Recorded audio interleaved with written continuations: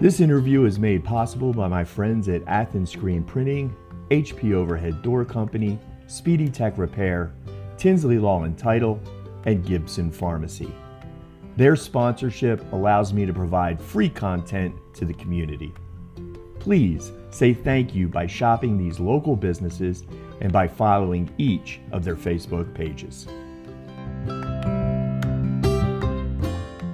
Hello friends, this is Michael from Hannigan Media, and I am in the courtroom of County Judge Wade McKinney. How you doing today, Judge? Doing good, Michael. Good morning. All right, so what we're going to do is we're going to speed through this because, number one, I know you've got things to do today. We just spent 25 minutes talking before we turned on the microphones. Yes. One day we're going to have to turn on the microphones for that part, and well, we better hope that doesn't happen. Okay, and so the other part of that is I can see on my handy dandy recorder that the battery is running low. So let's get this going. We are going to cover three things today, folks. We're going to talk about some big changes surrounding COVID. We're going to talk about Meals on Wheels, and we're going to talk about a possible solid waste grant. But first, COVID takes the headline this week. The governor came out last week with a couple of new executive orders. Mm-hmm. And you and I are both shocked and surprised. We are. I mean, for many weeks, we, as your listeners know, have been saying if the governor would just call us, we would tell him how to track this. And last week he said, in the order it should have said, we have decided to go with the way Michael and Wade have been saying for the last 2 months. Well, you know, eventually, as we've stated so many times, the testing data was so convoluted. Yes. And the arguments and the politicization, say that twice. No, I can't say it once. Had all come into it that there was really nothing that you could firmly get your hands on. And that's why you and I had stuck so much with the hospitalizations. And because it was something that you could compare from TSA to TSA. Right. And that way you were always comparing apples to apples. So it's really, for us, thankfully, our numbers are so low statewide. You know, I think they're at 3,200 as of last night. All right, let's stop here. We're talking about hospitalization numbers, right? Okay, so we went through that really fast. Let me give you the sum up there, folks. What happened is last week the governor said we are going to reopen a little bit more. Mm-hmm. They allowed for places like restaurants to have a little more capacity than they've had, and they're basing these on the new metric of hospitalizations. And the judge and I have been talking for weeks and weeks that is the best metric to cover and follow and see what's going on with COVID. The new rule is as long as the percentage of hospitalizations, this means you've got 100 people hospitalized, what percentage of that 100 is in there for COVID? Right. As long as that number is below 15%, mm-hmm. that area can remain open as far as with these new rules. Right, and those situations, as with restaurants and stuff, they had been limited at 50%. Well, they are allowed to go to 75% if that TSA has a hospitalization rate for COVID under 15%. And so just as a reminder, folks, TSA, Trauma Service Area, the hospitals in Texas are separated into 22 different regions called TSAs. Ours is the Tyler Longview area. It includes 19 counties. 19 counties, yes. And it includes about 980,000 people. And last I looked, it had about 158. 157, yes. 157 people in the hospital for COVID reasons. And that's right at about 9.7%, something like that. Right. Where we're at, basically with our hospitalizations, to keep an idea of comparing today to where we were, we're about where we were about July 10th. Right, and as that's it was going up. That was at the start of the spike. So right. what happened is we were at a certain spot. the 4th of July came, summer came, Right. we hit our big spike, we went way up. Right. We are now back down the other side of that spike as far as hospitalizations go. Correct. Oh, now the interesting thing, you and I have said this time and time again. Yeah, I keep on seeing the daily numbers go up for COVID. I keep on seeing those numbers go up. I am not seeing more hospitalizations. Hospitalizations continue to come down. Right. Which is why the governor made the move they made last week. Exactly, because having a metric that allows you to still have situations in place or safeguards in place to protect those that are definitely vulnerable. And now that we are well into the reopening of school, the new school year opening, we're now really 2 weeks past the Labor Day weekend, which is the last hurrah for summer normally. And we're not really seeing, just as of yet, any increase in cases or hospitalizations.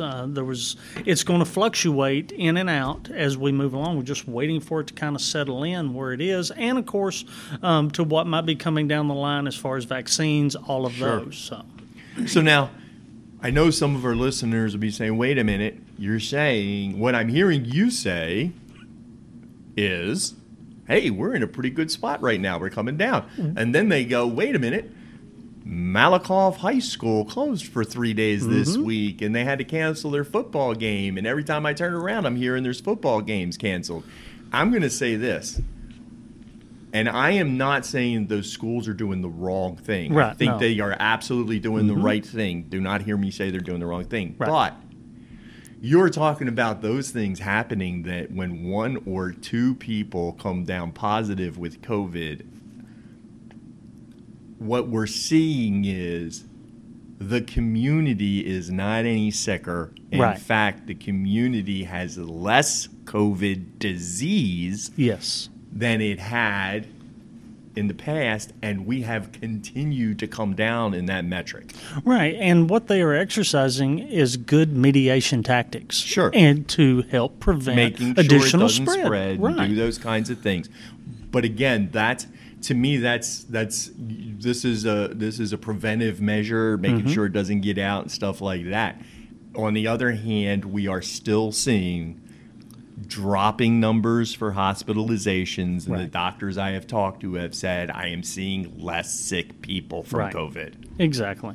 And that's all really good. Okay, so let's get back to the governor's orders. The governor's orders, I know when this all started, everybody was jumping on board, doing their thing. Everybody was issuing orders, the cities, the counties, everybody. Right. The county put into place an order that basically says whatever the governor issues, whatever executive order the governor issues goes into effect in Henderson County. Is that correct? We did. We actually had passed 2 orders. There was our original order where across the state, orders were being put in place so that you could have these mechanisms. And one of the largest mechanism was for reimbursement funding for the expenses. That's one of the major reasons why many declarations are done. Sure. Not only to stand up organizations, but also to create that pathway for emergency funding. We did that on the first one, and of course it went 30 days. And then after that initial 30 days, there's a renewal. And it was on that second one that we lined up with the state. And incidentally, during that period of time, as we had more discussions, more action, as we learned more, came to understanding that even at that point, since the state was under a complete declaration, because most of your local declarations happen because most of your events are local, they're Right, not you're statewide. talking about tornadoes, Exactly. hurricanes, flooding, fire, those kinds of things. Exactly. And in this case, since it is statewide, as we were running through the second declaration, it became known that it was not required to keep that funding mechanism in place. So Henderson County has not been under declaration now since, I believe it's June, 1st of June. All right, so that means whatever the governor Exactly. puts into place is automatically in place in Henderson County. Exactly. There's nothing in between. Exactly. And I go back to just prior before July 4th, when you're in that situation and reading the orders, it's very important what the punctuation is. You know, the commas. There was a comma there that really made a big difference. Exactly. And we spoke about this then. You know, the mask. I hear people all the time in media and social media, the mainstream media talk about a mask mandate, and that's not the way the order reads. But wearing masks has been a huge factor, I believe, in helping slow some of the spread to it. Sure. But there's a confusion because of that comma of is it a mandate or is it not a mandate? Right. So, but no, Henderson County has not been under a local declaration for several months.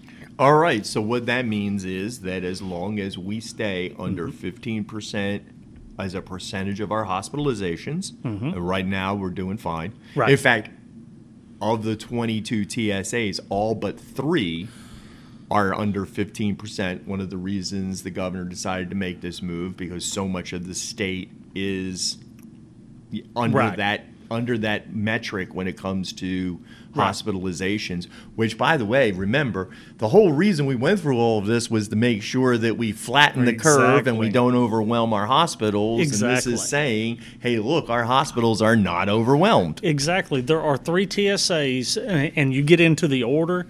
It speaks to the 15% on 7 consecutive days. Right. So there are 3 TSAs, and they're in South Texas, TSA S, T, and V, which it's kind of hard. That doesn't really ring a bell, but the Victoria area, Laredo area, Brownsville, Right. Those areas have consistently been above the 15%. For more than 7 days. All the other TSAs in the last 2 days, Waco has broken that 15% for 2 days. So remember, they have to have 7 consecutive days before it triggers anything. And for us, we've been gold for quite a while. Quite a while. Yeah, we're 10. Where is it? We're number 10. 10.6. Yeah. Right now, and that's been running along since the governor's order went into place. Since we were following hospitalization, it was real easy to flip the switch and set the new standard and start running from We there. were already there. We were already there. We were already there.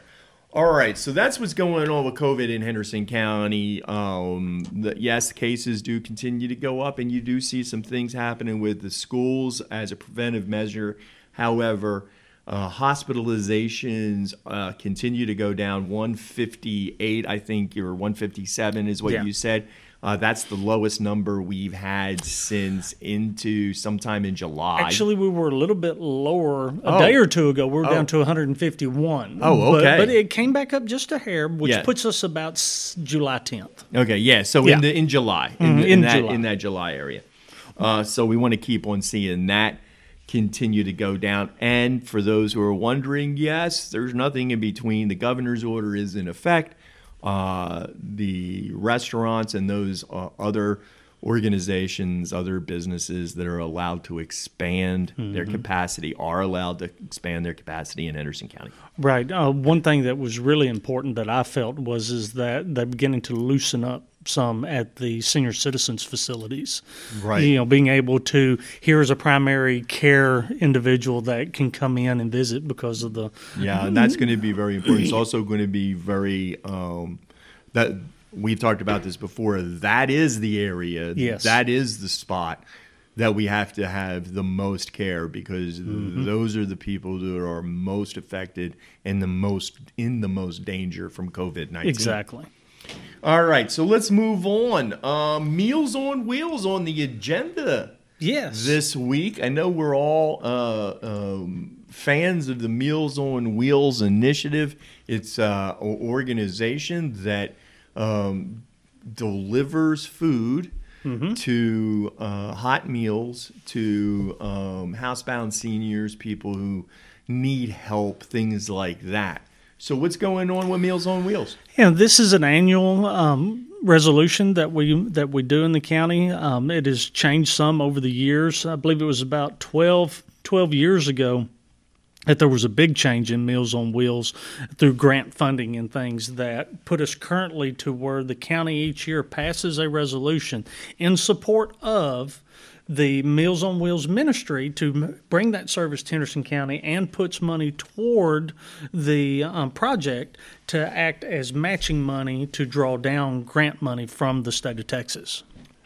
And so this is one of those things as part of what government, government, we kid about it. Government does run on red tape a little bit. You got to have some of these things. So the action taken this week was to approve this resolution to make those grant funds available to the local program. The other part about that is I want to mention the local program actually operates out of Tyler, right? It is the Tyler area. Yes, but the local group operates out of the Henderson County Senior Center, which is a county building. Exactly, and incidentally, that is part of how that building came to light in the 80s. There was a big push at that time to do communal feeding, where you would prepare food on site, and those individuals in the community would come in to eat. But over the years, as times had changed, it shifted to home delivery, and that facility is still used for the organization and the distribution of meals ready to go. And that's part of that was one of the primary purposes, and I believe it was through USDA grant funding that got that building built for this type of service. And anybody who's ever done Meals on Wheels will understand the impact this particular program, this particular ministry has on the people of Henderson County, all over, obviously. Oh, really? But it has a great impact on Henderson County, and it's always a great thing to see continue. Right, and it is run in conjunction with the East Texas Council of Governments. And interesting enough, it's not just for the elderly. It's also for those with disabilities. Sure. And a lot of times for some of those people, the Meals on Wheels knock on the door is the only person they talk to during the day. So sometimes it's more than just a meal. Yeah, great program, and a great bunch of volunteers, because that's exactly what they are. They're volunteers trying to bring this service out to the residents that actually depend on it. All right, and we're going to finish up with another item that was on your agenda this week that I noticed. And that was an application for a solid waste grant. Grants are always good. We love grants. We do. But tell us about this solid waste grant. What's it for? This grant is actually for law enforcement and our ability to track, gain evidence in criminal cases on illegal dumping is what we use it mainly for, and it's run through the fire marshal's office. Sure. This is the third or fourth time that we have filed in on this. This has been around for a number of years and has been used for four different purposes. And once again, these grants are coordinated through the East Texas Council of Governments. And for this one, we have put in for 10 cameras, more or less game cameras, that we can set at locations that are habitually locations where people commit illegal dumping. Sure. And it has been very, very successful in being able to catch individuals. I said in court a number of years ago, there was one camera in a tree that an individual backed directly up to with his boat trailer and tied the boat to the tree that the camera was in, and it was steadily taking pictures of him as he tied his boat to the tree and then drove the trailer away out from under the boat, leaving it on the side of the road. Wow. Yeah. So when we talk about illegal dumping, we're not always talking about someone just like throwing a bag of trash out. That's right. That's right. I know Fire Marshal Shane Renberg does a lot of work in this. I mean, sometimes you don't connect those things in your mind, fire marshal and the illegal dumping, but that falls under his department. And I know that the county has taken a pretty active role in trying to prosecute some of these cases. We have, and it goes back to a number of years ago once we had 2 or 3 measures in statute given to us. There was the public nuisance ordinance, and there's always been the illegal dumping, but there were some aspects of it that were changed in the law that made it more applicable. Prior to those changes, you had to have someone with a medical certificate being involved in it. And once they removed that, it truly became more of a law enforcement product. So being under the fire marshal's office with the regulatory of our fire inspections, public nuisance, firework, they catch a lot of what the state does not do itself and wants us to do locally. They tie in septic situations with them, sewer systems. It's very interesting how much falls on them, and when you are aggressively going at so many different items, it's hard to keep all the canaries flying, and having these cameras in place through this will help in so many ways, because if you don't have physical evidence of the actual act, it's very hard to prosecute. It's really hard to tie the trash back to a specific individual if you don't have that camera on them saying, look, here's the evidence. Yeah. Now, and this kind of dumping, it happens, and it's on back roads, and it's not just about litter. I mean, this becomes a real problem in a lot of the times. I know they'll dump it into ditches and things like that, so we end up with a problem with flooding. We end up with problems with drainage. We end up with problems with drainage into our water table. There's just so many issues. There is. I mean, one of the things that you don't commonly think of, but paint. You know, it's an environmental issue as well. And there's so many things that we use day to day that not only is it an eyesore and causes for hurt feelings, it can truly cause some economic damages. You have individuals that might be changing oil on 2 or 3 of their vehicles.